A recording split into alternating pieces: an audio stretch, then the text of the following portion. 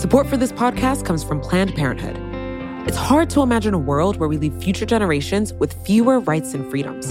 Since the Supreme Court's decision to overturn Roe v. Wade, politicians in nearly every state have introduced bills aimed at blocking people from getting the essential sexual and reproductive care they need, including abortion. Planned Parenthood believes everyone deserves access to care. And with supporters like you, they can reclaim our rights and protect and expand access to abortion care. Visit PlannedParenthood.org/future to learn more and support their cause. You know how to book flights and hotels.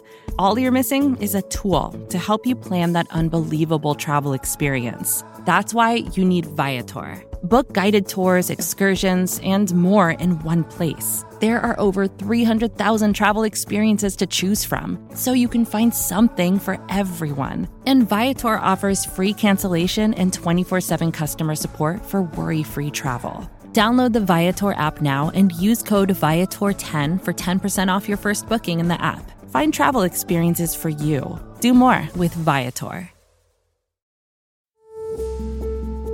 Well, first and foremost, follow the instructions in your ballot packet. So if you request a mail ballot, and I would also say do it early. If you want to do that, I would sign up today.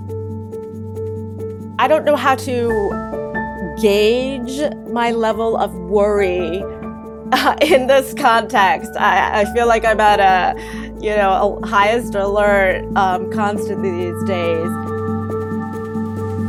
Hello, welcome to another episode of The Weeds on the Vox Media Podcast Network. I'm Matthew Iglesias. I am here today with Ian Millhiser. He's a senior correspondent at Vox, and he is the host of the By the People special series, which is all about democracy and voting rights that's running here in The Weeds feed. Hi, Ian. What's going on? It's good to be here. Thanks so much, Matt. We're going to have the second episode of the series coming up soon. So what's going on in it? So this was always going to be a really difficult election. We've got a lot of people who are going to be voting in unfamiliar ways.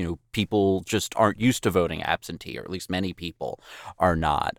And especially with Justice Ginsburg's death, we can't count on the courts to protect our voting rights. And so I wanted to make sure that everyone has as many tools as they can have to ensure that their ballot is counted. And that's what this episode is going to be about. It's how in this pandemic, with all of these challenges, you can make sure that you have done everything you can to ensure that that ballot gets counted.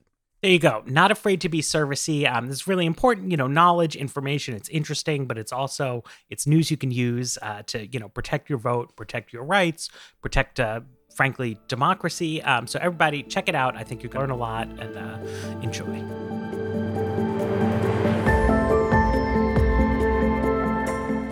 My first guest is Sophia Lynn Lakin. Sophia is a voting rights lawyer with the ACLU, and she's one of the many people working in the trenches to make sure it is as easy as possible to vote in the election. This is a fairly wide-ranging discussion. We talk about voting rights in a world without Justice Ginsburg. We talk about fears that the post office won't deliver ballots on time. And we talk about the handful of states where it's just too hard to vote.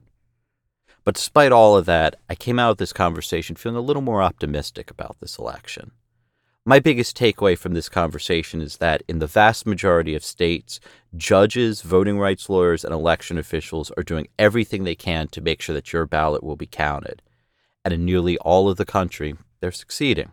I hope you enjoy my conversation with Sophia Lynn Lakin. Sophia Lynn Lakin, welcome to the podcast. Thank you so much for having me. So when we originally scheduled this podcast, this episode was going to focus on COVID and its impact on the election. We're still going to get to that, but we're also recording this a few days after Justice Ginsburg's death. And so I feel like we need to acknowledge that, and I have a few questions about what you think that means. One immediate consequence is that Trump is likely to fill that vacancy, and that would mean a 6-3 Republican court. So in that reality, what do you think happens to voting rights? Well, I first want to say that it's obviously completely devastating for the country, for obviously people within the ACLU family from which she came, and for civil rights and civil liberties, I think much more broadly, for whom she was such a great defender. The specific case of voting rights is interesting. And I've been sort of thinking about this a bit over the weekend. And I think the reality is, for better or for worse, that unfortunately, when it comes to voting rights, while Justice Ginsburg was such a forceful voice, unfortunately, that voice very frequently came from her dissents in these cases. When it came to voting rights, there were very few victories, I would say, overall in the last many, many years. And so while we lose a powerful voice on the side of, explaining just where the majority of the court has gotten it wrong time and time and time again, including in Shelby County v. Holder, that case itself, we perhaps don't see a huge difference in the daily sort of grind of the cases that come before the court in the voting sphere. Obviously, a 6-3 hurdle is a harder hurdle to overcome in any given case. So I think it does make our job in terms of persuading the justices in those really, really, really obvious cases, I would say, that much more difficult.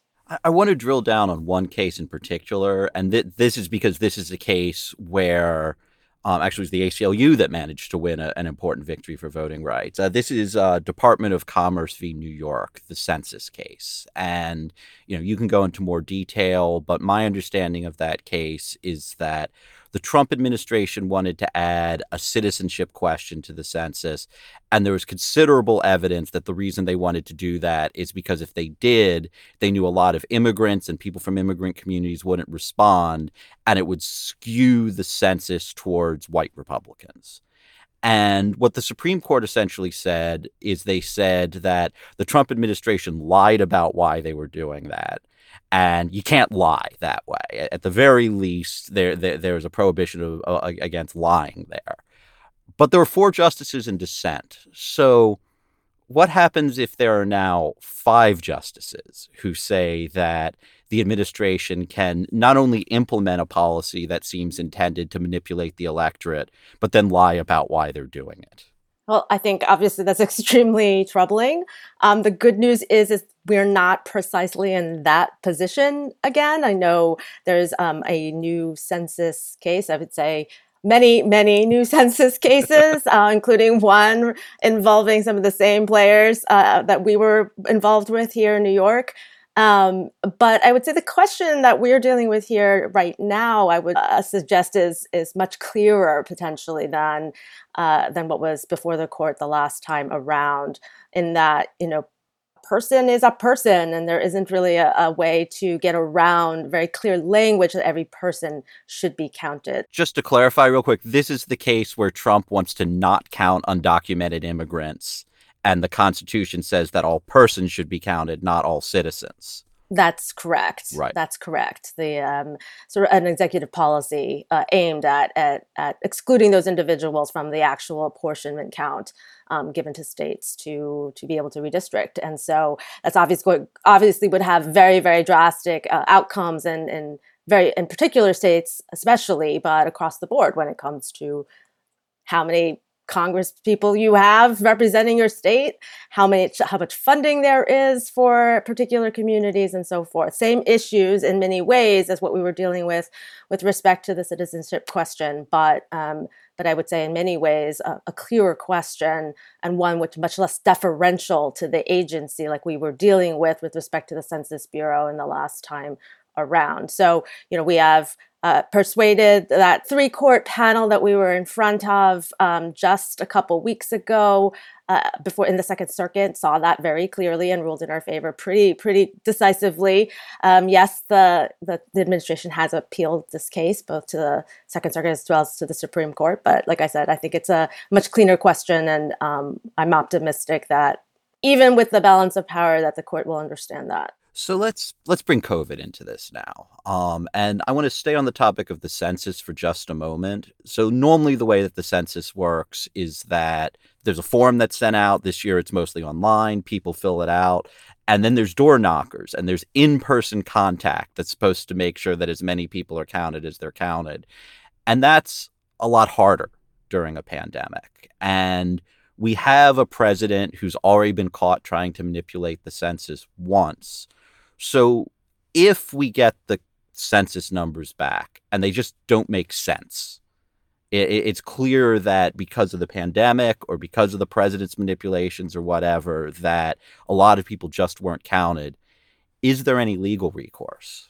I would say that this is something that we are thinking about and that we are looking into, but it is uncharted territory in many ways, as is so many things that we have dealt with under the Trump administration and during these really unprecedented times. I would be surprised if there weren't challenges in both directions, one way or the other, if it becomes clear that the data is problematic. There's still a chance that we can get this right, but the window is obviously closing really rapidly. And whoever is listening, make sure you're responding to the census and responding to those door knockers who are going around. I have seen them on the street and thank them for their service. That's extremely important to do, and make sure that everyone you know responds as well. Everyone fill out your census form. And remember, it is online this year, so it's easy. Let's talk about the post office now. And this is, another one of those things that I think if we had an ordinary president, we wouldn't even be discussing. But there's at least a lot of concerns that the post office has slowed down mail. There's some concerns that it may not be able to deliver everyone's absentee ballot accurately or quickly enough, I should say. 3 or 4 months ago, the advice I heard from pretty much every voting expert that I talked to is vote by mail is the safest, best option in a pandemic. It means that you don't have to interact with people. And so that's what you should do. Is that still good advice, you think, given what we now know about the post office? I would say that it depends. First, I would say that the vast majority of people who work at the post office are trying to do their jobs, trying to get their mail done, and they're doing a great job day in and day out. The problem is, of course, that they should be getting more resources to do a better job, given the unprecedented amounts of mail, and that we have political shenanigans happening that is making their job difficult. But, we're still a little ways out from the election. Absentee ballots in some places have started going out, but not in every place. I think that there's still time if you want to vote by mail to do so. And feel comfortable about the fact that you'll get your ballot and you will be able to return that ballot in time. And if that feels the most comfortable way and the safest way for you to participate, then I would recommend strongly that you do that so that you can vote and that you aren't put in a position where you don't feel comfortable going in person to the polls later in the day. But think ahead, plan ahead, and so forth. As we get closer and closer to the election, I think looking at what the alternatives are is important. A number of states do have early voting, in-person voting, and if you can plan around a time where it's not particularly crowded or likely to be busy, that's an option. Thinking about alternative ways to drop off your ballot as well is extremely important and something we have been litigating, and the Trump administration has been litigating in a number of places, and that involves things like drop boxes that do make it a lot easier to ensure that your ballot gets in the hands of who it needs to get into to be counted directly and immediately and as quickly as possible without having to interact with other people. So those are going to be really great options. And I would encourage people who can use drop boxes to do so, because that does take the pressure off of mail service then. And again, if you are feeling comfortable to voting in person, early in person, again, that takes the pressure off of both the mail service, but also of election day voting for those individuals who, for whatever reason, that is the best way, the most important time, the time that they are able to vote. So I think that the lessons are there are a lot of options now, and that people should really think through all of them and take advantage of the ones that make sense to do at that period of time and given their particular circumstances. Because different states have different options too, like, for example, drop boxes, people should really think about that and look into whether those options exist. I know the ACLU has been rolling out a Let People Vote campaign that is an educational tool for vote by mail resources specifically. But there are, of course, a number of different organizations that are doing similar things for either state by state or within a particular state and so forth. So there's a lot of educational resources out there that voters should use. But I agree that to a certain extent, the one-line mantra of just vote by mail, if you can, perhaps needs to be tweaked a little bit, especially as we get closer and closer to the election. Is there a website you can share for the ACLU project that you mentioned? Sure. It's aclu.org/voter, and that will get you to pretty much all the information that we have there, including information about the different lawsuits that we have brought and still have going on related to COVID. Great. And I'll add to what you said about early in-person voting. I already voted. My state of Virginia has a long early voting period. It took me 15 minutes. There were plexiglass barriers between me and the poll workers so that we could feel safe during the pandemic. And it was super easy. So if you live in a state where early in-person voting is an option, it's something that can be done quickly, and at least in my county, it is being done in what looks like a very safe way. So I want to preface my next question by pointing out that historically, voting by mail hasn't benefited either party. All the data I've seen suggests that it's, both parties use it. But for this election, there's a lot of evidence that Biden voters are more likely to vote by mail than Trump voters. There's some poll data showing that Biden voters are 4 or 5 times more likely to vote. And some of that might be because Trump has been attacking vote by mail, and so his voters listen to him. So how worried are you about a situation where red state governors or election officials target mailed in ballots, try to prevent them from being counted on the theory that if they target those ballots, they're more likely to target Democrats? So I don't know how to gauge my level of worry in this context. I feel like I'm at a highest alert constantly these days.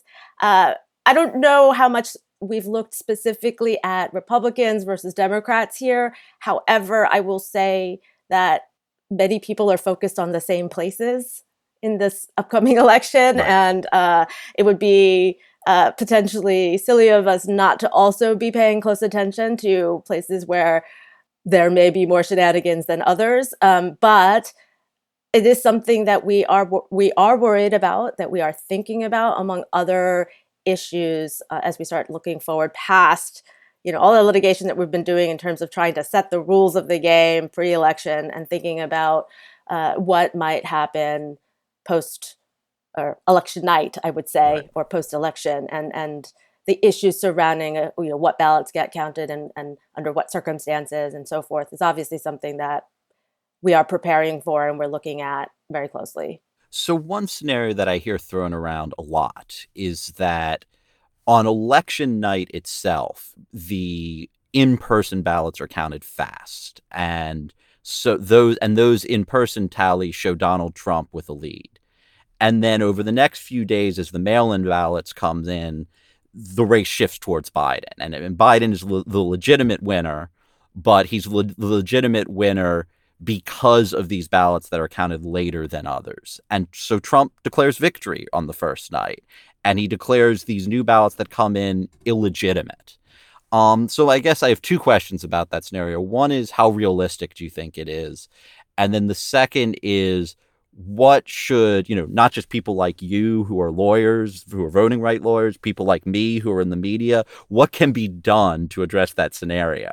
So the first question about how realistic, we're living in a world where, of things that I thought were not possible to be thought of, despite every urging, is possible. I certainly think it is possible. And I think, unfortunately, the way that Trump has talked about the election this year in 2016 demonstrates that there's no thought about being responsible to the democracy, to the integrity of the election system, to ensuring that people have confidence in that system. And that means, unfortunately, that a number of statements that could undermine people's confidence in election results and sort of insert chaos into people's understanding of what is going on is something that should be probably expected. Whether it takes this particular form, not sure, but it doesn't seem so far off in the realm of possibilities. In terms of what people can do, this is a tricky one because it's not really something I think voting lawyers can do much around. These are sort of public statements about maybe irresponsible ones, but nothing necessarily is happening untoward within the election counting. But obviously, we've said very clearly many times that it's going to be election week, probably, that people in the media need to be very responsible about what they do with comments like the president's. If that happens, they need to be responsible about explaining the fact that it's unlikely you're going to have election results on election night unless it's wildly clear and there are no outstanding ballots that could change those results and so forth. But I think the citizens themselves, as they're voting, need to be conscious of that as well and not sort of feed into the frenzy of the election night by sort of reiterating news or rumors or these kinds of things irresponsibly themselves. And in the world of retweeting and liking and reposting and resharing, I think every individual citizen has their responsibility to be responsible with information right now. And that seems to be one of the biggest issues across the board with the election coming up, and I imagine in the days to follow. So let's drill down into what's actually happening in the states right now, because we don't really have a federal election in this country. We have 50 different state elections. And, 6 months ago, go figure, most states weren't anticipating a once in a century pandemic when they wrote their election laws. And so you had a lot of states where it was clear that their laws weren't suitable to this emergency. You had states, for example, where it was very hard to obtain an absentee ballot. You had to give an excuse to obtain one. And, well, I'm afraid of getting COVID wasn't a valid excuse. So I'm curious your thoughts on, states have now seen this problem coming for about half a year. They've had time to adapt their laws. And how well do you think, and I'm sure the answer to this is going to be some states are better than others, but how well have states adapted their election procedures with, this pandemic in mind? But you're precisely right that some states are more prepared than others. Obviously, some were already in a situation where their laws were, all states that vote mostly by mail are largely feeling like they are sitting pretty relative to other states that are for the first time kind of preparing themselves, embracing themselves for a particularly large influx of mail ballots. Now, we've had a few elections in some of these places as well, so there have been a few trial runs for the states to kind of see what that looks like. So I'm hopeful there that there are constantly more and more adjustments being made. For example, even getting larger outdoor spaces for in-person voting, whether it be early or on election day, kind of set up through sports arenas and so forth, and other festival sites and things like that. So people are being creative and innovative across the board, as even outside the concept of mail voting. On top of that, there were already, fortunately, about 30, depending on how you count Virginia, 34 states that have on their books no excuse voting by mail. You don't need an excuse to vote by mail. People can just do it if they would like to. And since then, that the number of outstanding states that haven't adopted that, at least for during the pandemic, has whittled down to 5. South Carolina just announced that they were going to have no excuse to vote by mail for the November election. So they joined that group. And so that is pretty good, I would say, of those remaining 16 states and that didn't have that kind of situation, sort of adjusting in that world to that. In addition, you've got a number of states that have done things like suspend secondary requirements like witness requirements or identification requirements that would have required voters to break confinement if they were trying to keep themselves safe at home in order to be able to cast that mail-in ballot and sort of defeat the purpose of the mail-in ballot in the first instance. And we brought a number of suits to address that. We still have a couple that are outstanding. In a number of states, the states agreed ultimately that was the right course. So those were resolved to a certain extent through consent decrees just ordered by the court. A few are still ongoing. The unfortunate side of it is that there are, of course, a number of states that just have refused to adopt what we would think are common sense solutions. Texas, Mississippi now, Tennessee, some of these places, they've broadened their conception perhaps of what their existing excuses cover to cover perhaps those individuals who are most at risk, but ultimately remain still pretty limited option for voters in those states overall. Now, there are some innovative things trying to be happening at the local level in some of these places, but on a statewide basis, it's troubling that there haven't been more attempts to create alternatives for voters, because I think, as I mentioned earlier, these alternatives are what going to be key. No particular form of voting, I think, is going to be the answer for every single voter. The reality is that voters need a lot of options. Elections officials need a lot of options, and people need to sort of spread themselves out across the board for this to go as smoothly as possible. So Texas has an unusual law, which says that if you're over the age of 65, you're allowed to get an absentee ballot. But if you're under the age of 65, I mean, you might have a different excuse, but most people under the age of 65 can't get one. And the Constitution has some pretty clear provisions about age discrimination in voting. So why is Texas able to get away with this?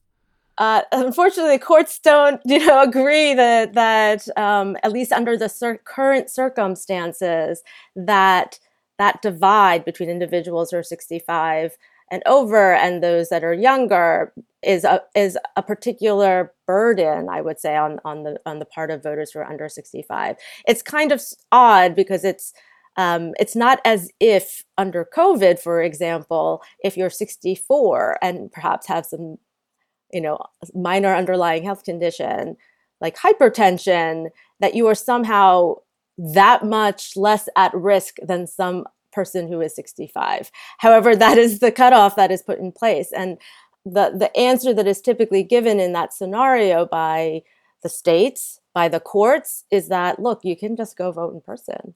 You're not being deprived of any particular right here. So the state can make whatever kind of adjustments it wants to, any type of restrictions it wants to in the world of absentee voting or mail voting, because we haven't restricted your franchise in any particular way. We, of course, and I think many, many people think that is a wild understanding of what it means to be voting right now, and how your right to vote can be impacted and what that burden entails in a once-in-a-century pandemic. But that is unfortunately how the state is currently getting away with it, with the blessings, unfortunately, both the state courts and the federal courts that are in the circuit that Texas is in the circuit of. So which other states are you worried about in this election, and why? Well, I'm worried about different states for different reasons, I would say. There are, of course, the states that aren't opening up their alternatives in the manner that we just discussed, including Texas, Tennessee, Mississippi, Louisiana, and so forth. Indiana being another one that opened it up during the primaries, but refused to do so for the upcoming general election. But I think that I'm obviously worried about states where we constantly see very close elections, especially at the presidential level in a presidential year, and where we often see concerns around precisely what is happening with the counting of ballots and problems at the polls with lines and that kind of a thing. They sort of go hand in hand, unfortunately. So places like Wisconsin, places like Maricopa County, Arizona, where we're constantly seeing issues kind of time and time again.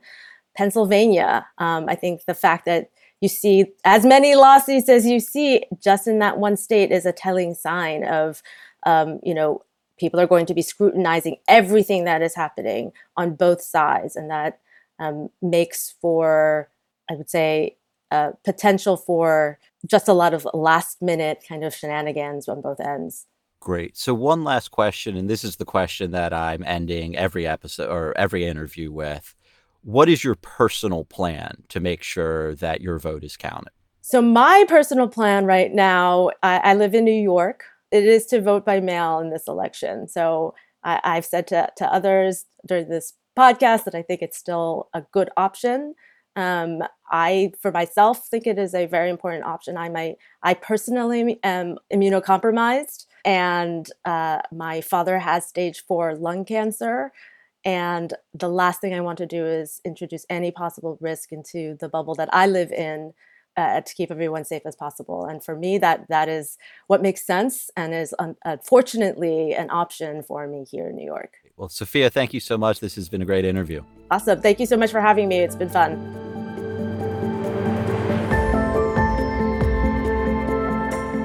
Thanks again to Sophia Lynn Lakin. I want to emphasize again one point that Sophia made. In all but 5 states, every voter will be able to cast an absentee ballot this election. And in all but 5 or 6 states, there's some process to cast a ballot early if you choose to. Voters are going to have to work a little harder this election. If you plan to vote absentee, request your ballot now if you haven't already done so. As Sophia mentioned, you can go to aclu.org/voter to find out how to receive a ballot by mail in your state. After the break, I speak with Amber McReynolds, and I highly recommend this conversation, which has a lot of practical tips about how you can ensure that your vote is counted. Support for this podcast comes from Planned Parenthood. Your body is your own.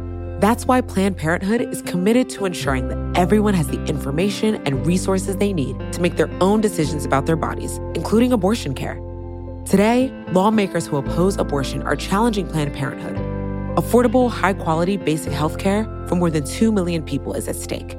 Planned Parenthood believes that health care is a basic human right. That's why they fight every day to push for common-sense policies that protect our right to control our own bodies. They also work tirelessly to oppose the onslaught of new policies aimed at interfering with personal decisions best left to patients and their doctors. They won't give up, and they won't back down. You can join Planned Parenthood in the fight to help make sure that the next generation can decide their own futures.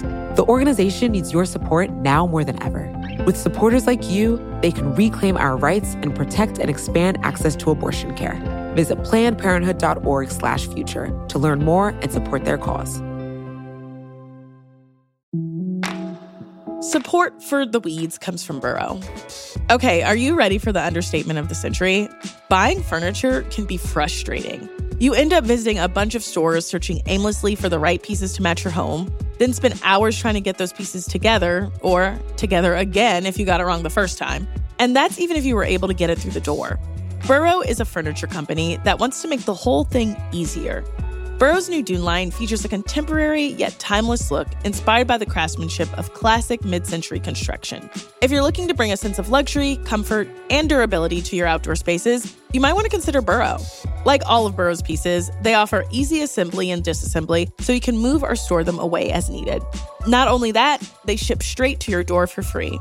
Listeners of The Weeds can get 15% off their first order at burrow.com/weeds. That's Burrow, BURROW.com/weeds for 15% off. Burrow.com/weeds.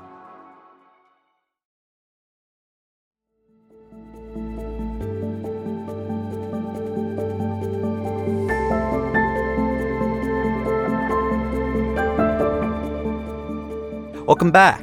My next guest is Amber McReynolds. Amber is the CEO of the National Vote at Home Institute. She's one of the nation's leading advocates for expanding access to voting by mail, and she's also the former director of elections for Denver, Colorado. In that role, she played a big role in setting up Colorado's vote by mail system, which is really the gold standard for how to run elections so that it is as easy as possible to vote.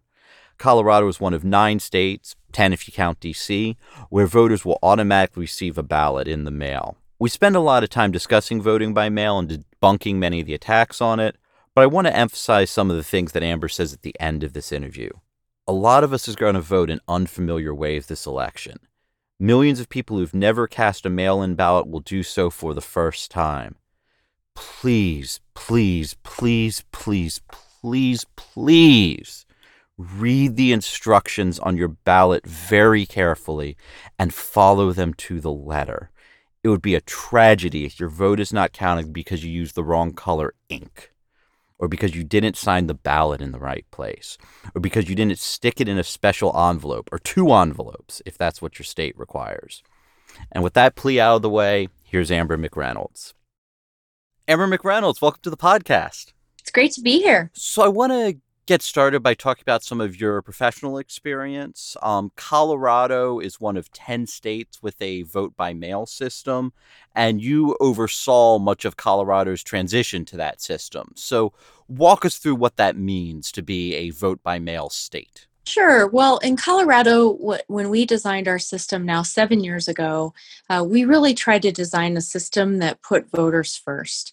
And what I mean by that is we looked at the entire election process, the transactions that voters engaged in, whether it be registering to vote or the voting process itself, and tried to improve it so that it was easier for voters to engage, more convenient, also more secure, more transparent, all those things. So we first started with registration, modernized our registration deadlines, automated that process so that now in Colorado, you as a voter, your address gets updated automatically.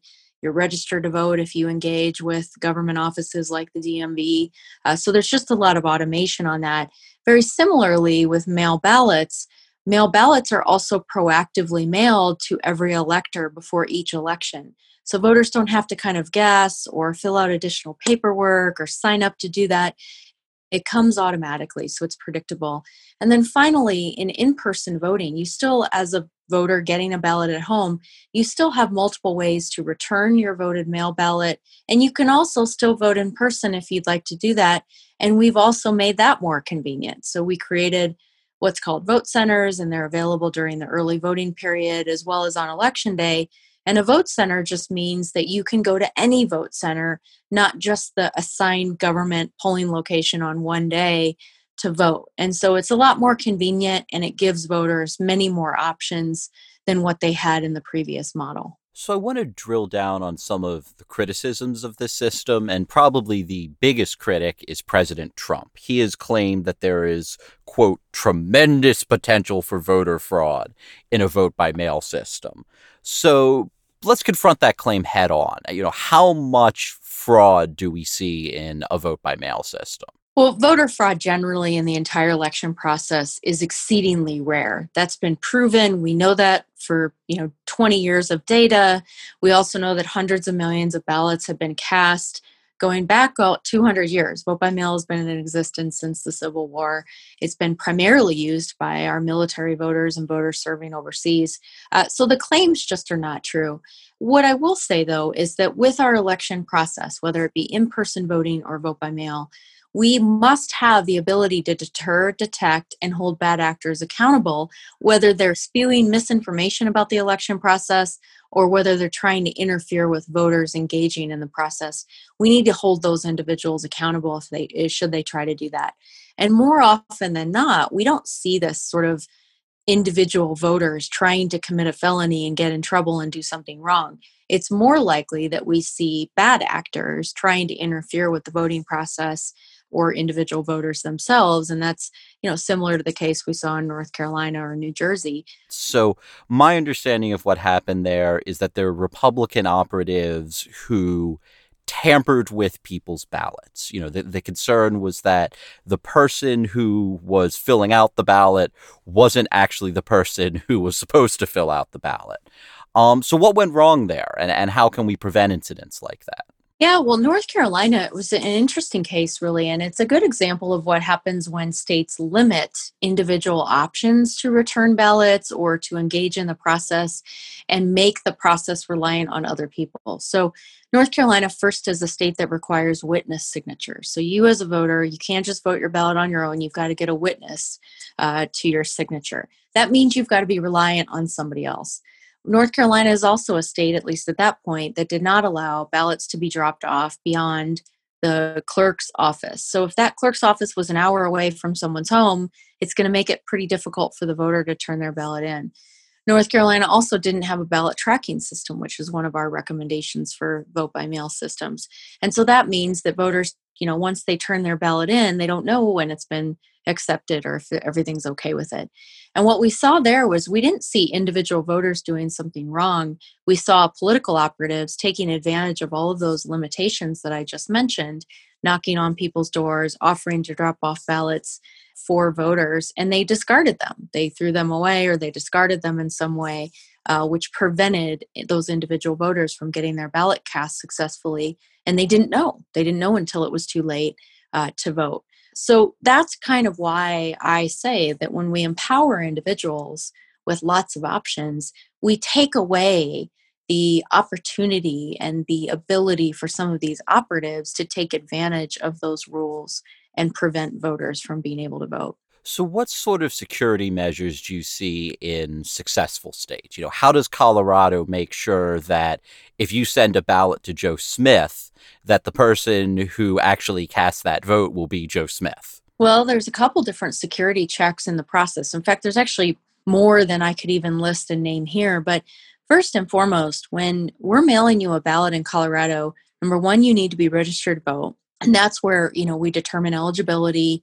Obviously, you have to be a citizen in the United States to vote. So that all happens at registration. Your address needs to be current because ballots are not forwardable. So one of the first checks, honestly, is registration and address information because we need to know where you are to get a ballot to you.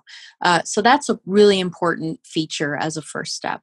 Second big piece that we have statewide in Colorado, and a lot of states have expanded this year, is called ballot tracking.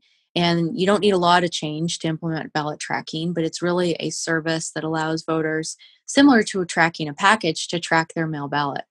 And that type of system enhances security, adds transparency, gives voters accountability to know where their ballot is throughout the entire process. And that's something that has benefited Colorado voters in a tremendous way. And now states like California, North Carolina has added it, Nevada, a lot of other states have expanded these options.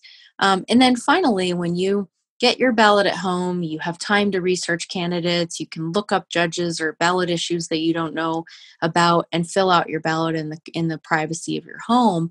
And then when you turn it back in, we're going to validate signatures. We're going to compare your signature on file to that on the ballot and make a determination with a bipartisan team as to whether or not that's you or not. And if it's not, you're going to be given an opportunity to cure, which does happen, not in great numbers, but it is something there. But that signature is a security measure and a security check to catch any bad actors that have tried to do something they shouldn't be doing in the voting process. I'd like to drill down a little bit more on that signature requirement because I hear a lot of criticism of signature requirements from voting rights advocates.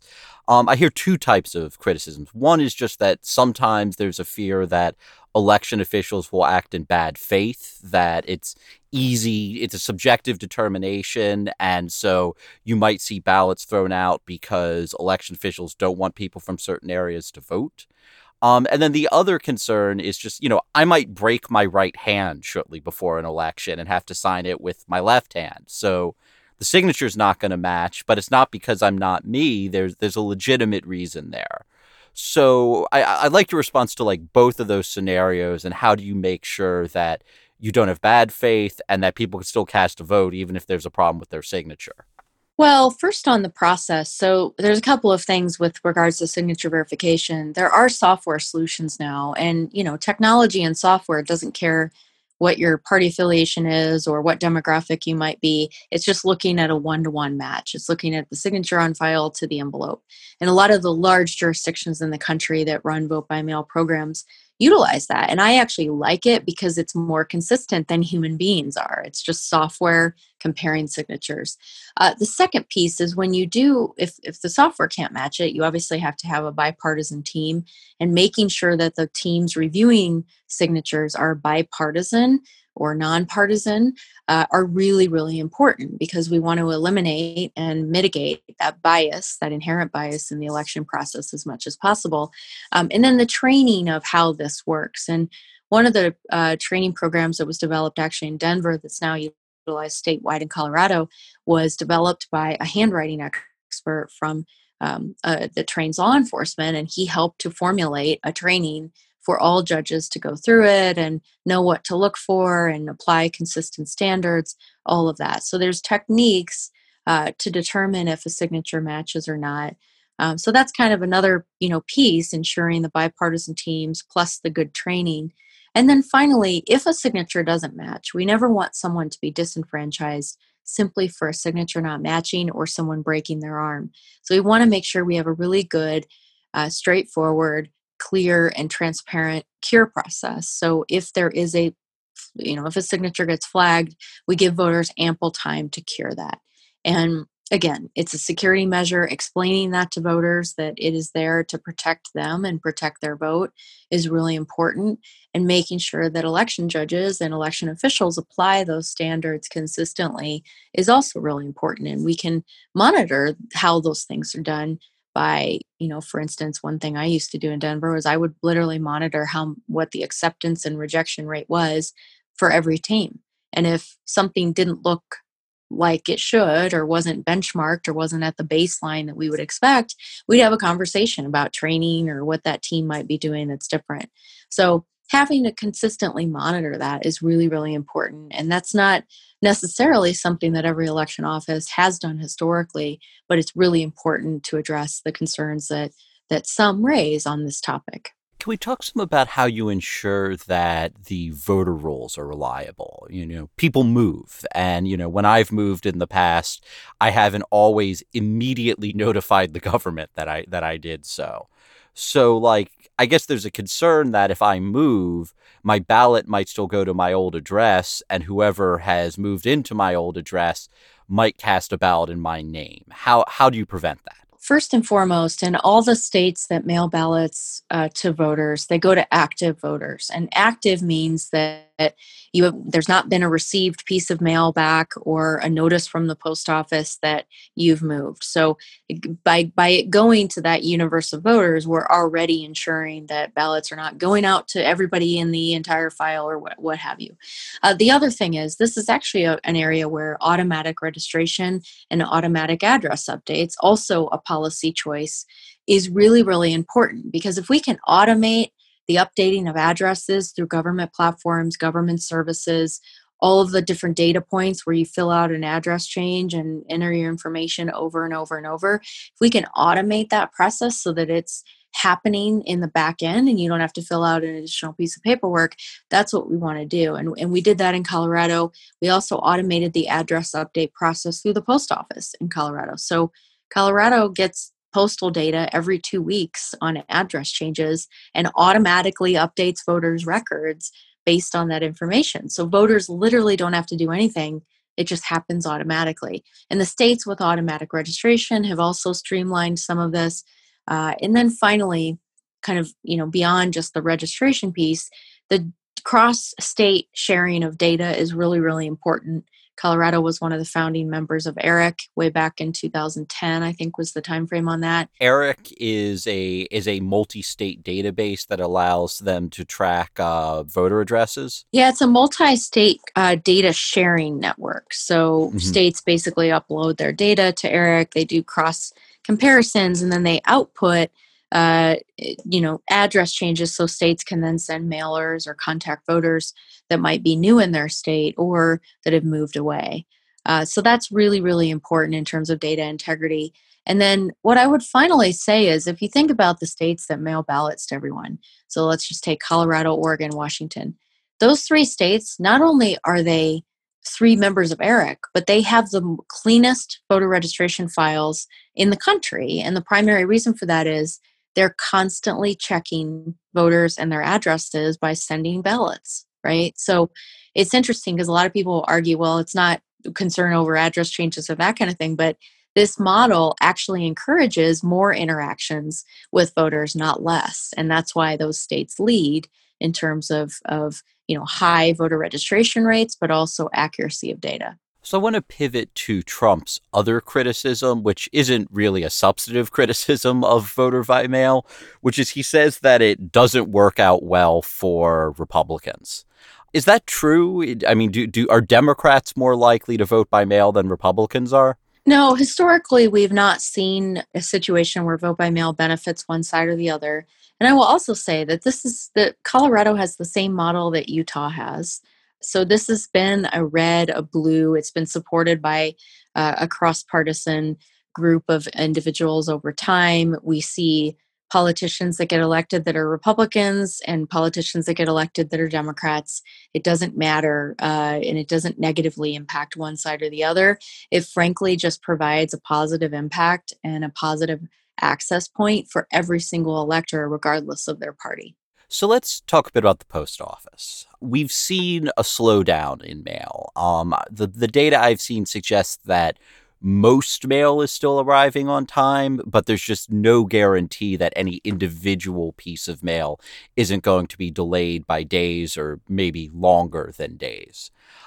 So how worried are you that the post office isn't going to be up to the task of this election?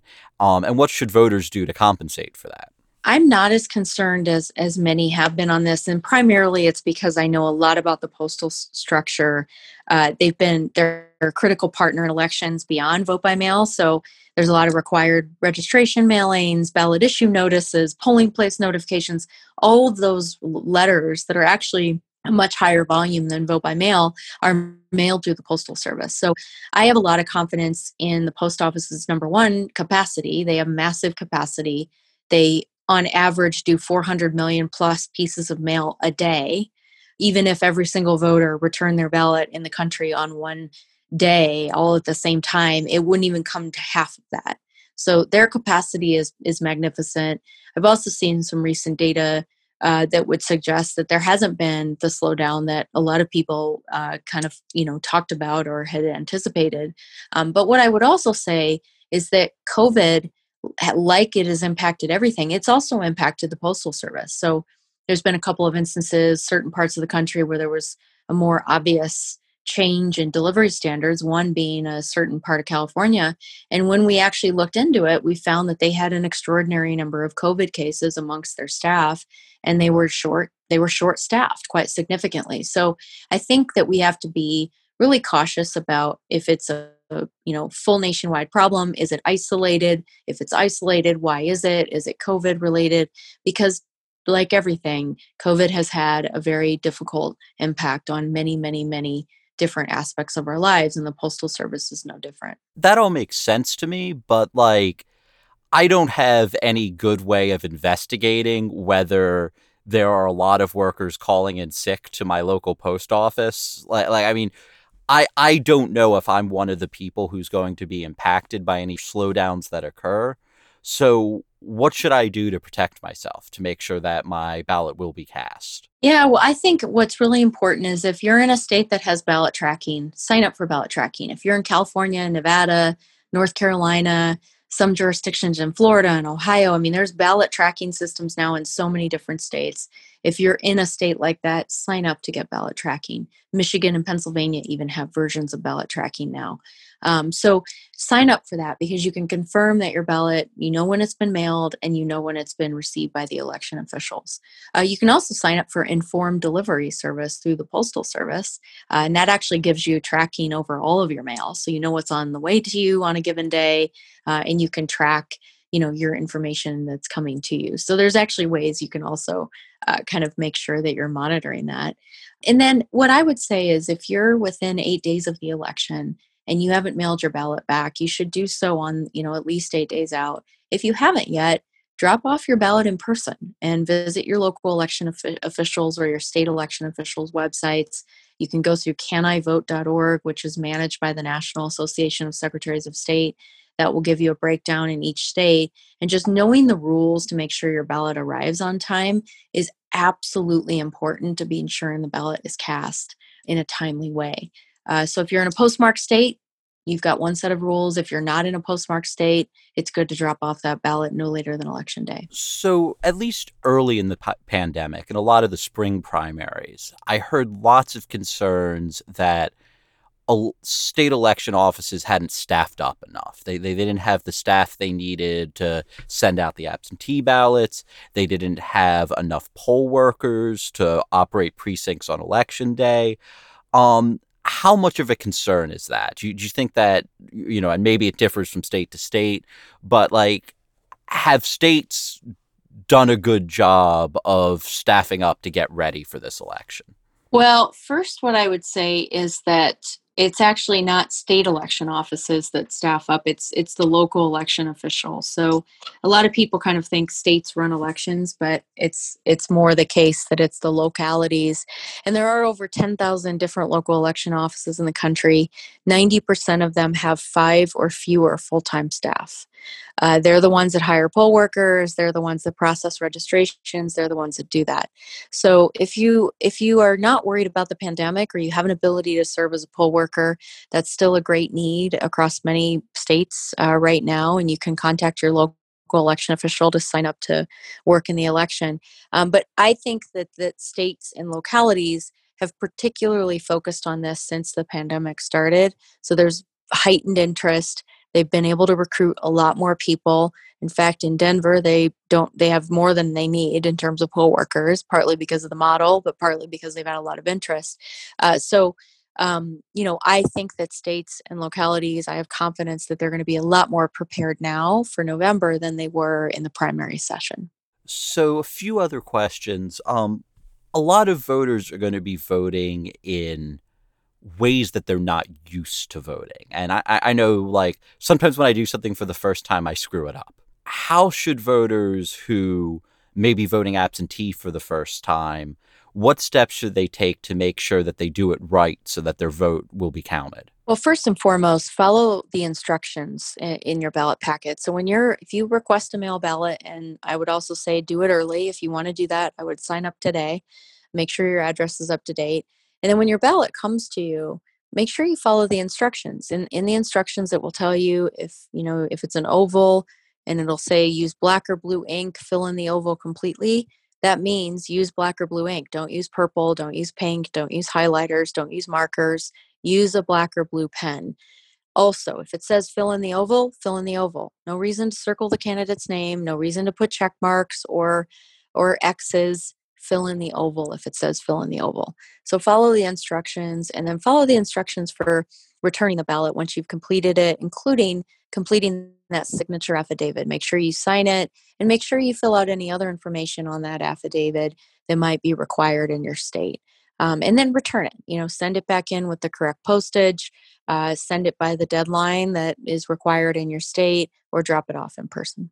Fantastic. And that brings us to the last question, which I'm asking every one of my guests. This is something that you already touched on, but what is your personal plan to cast your ballot and make sure that it is counted? My personal plan is to vote at home. I've been voting at home for a long period of time.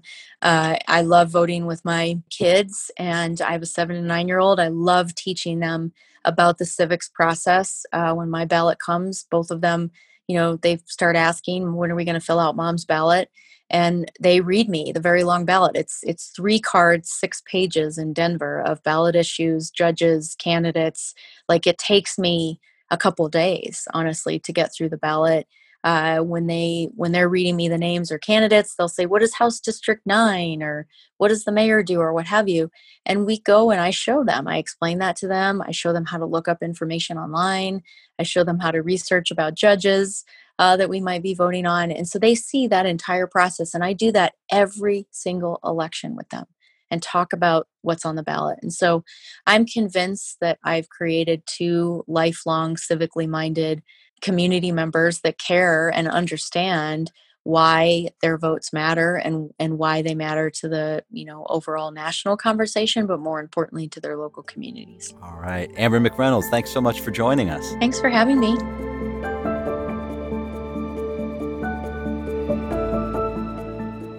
Thank you for joining us. If you like this show, I'll be back next week with an episode about how the United States Constitution itself harms our democracy and what can be done to fix that problem. Also, I want to emphasize one more time, if you haven't already, make a plan now for how you will ensure that your vote is counted. If you plan to vote by mail, read the instructions on your ballot and follow them to the letter. My name is Ian Millhiser. You can find me on Twitter at @imillhiser. This show was produced by Jackson Bierfeld. It was edited by Albert Ventura.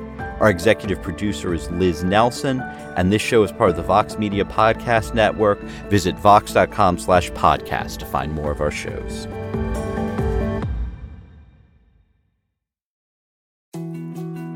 More to-dos, less time, and an infinite number of tools to keep track of. Sometimes doing business has never felt harder, but you don't need a miracle to hit your goals. You can just use HubSpot, because their all-in-one customer platform can make growing your business infinitely easier. Imagine this: high-quality leads, fast closing deals, wildly happy customers, and more benchmark-breaking quarters. It's not a miracle, it's HubSpot. Visit HubSpot.com to get started today.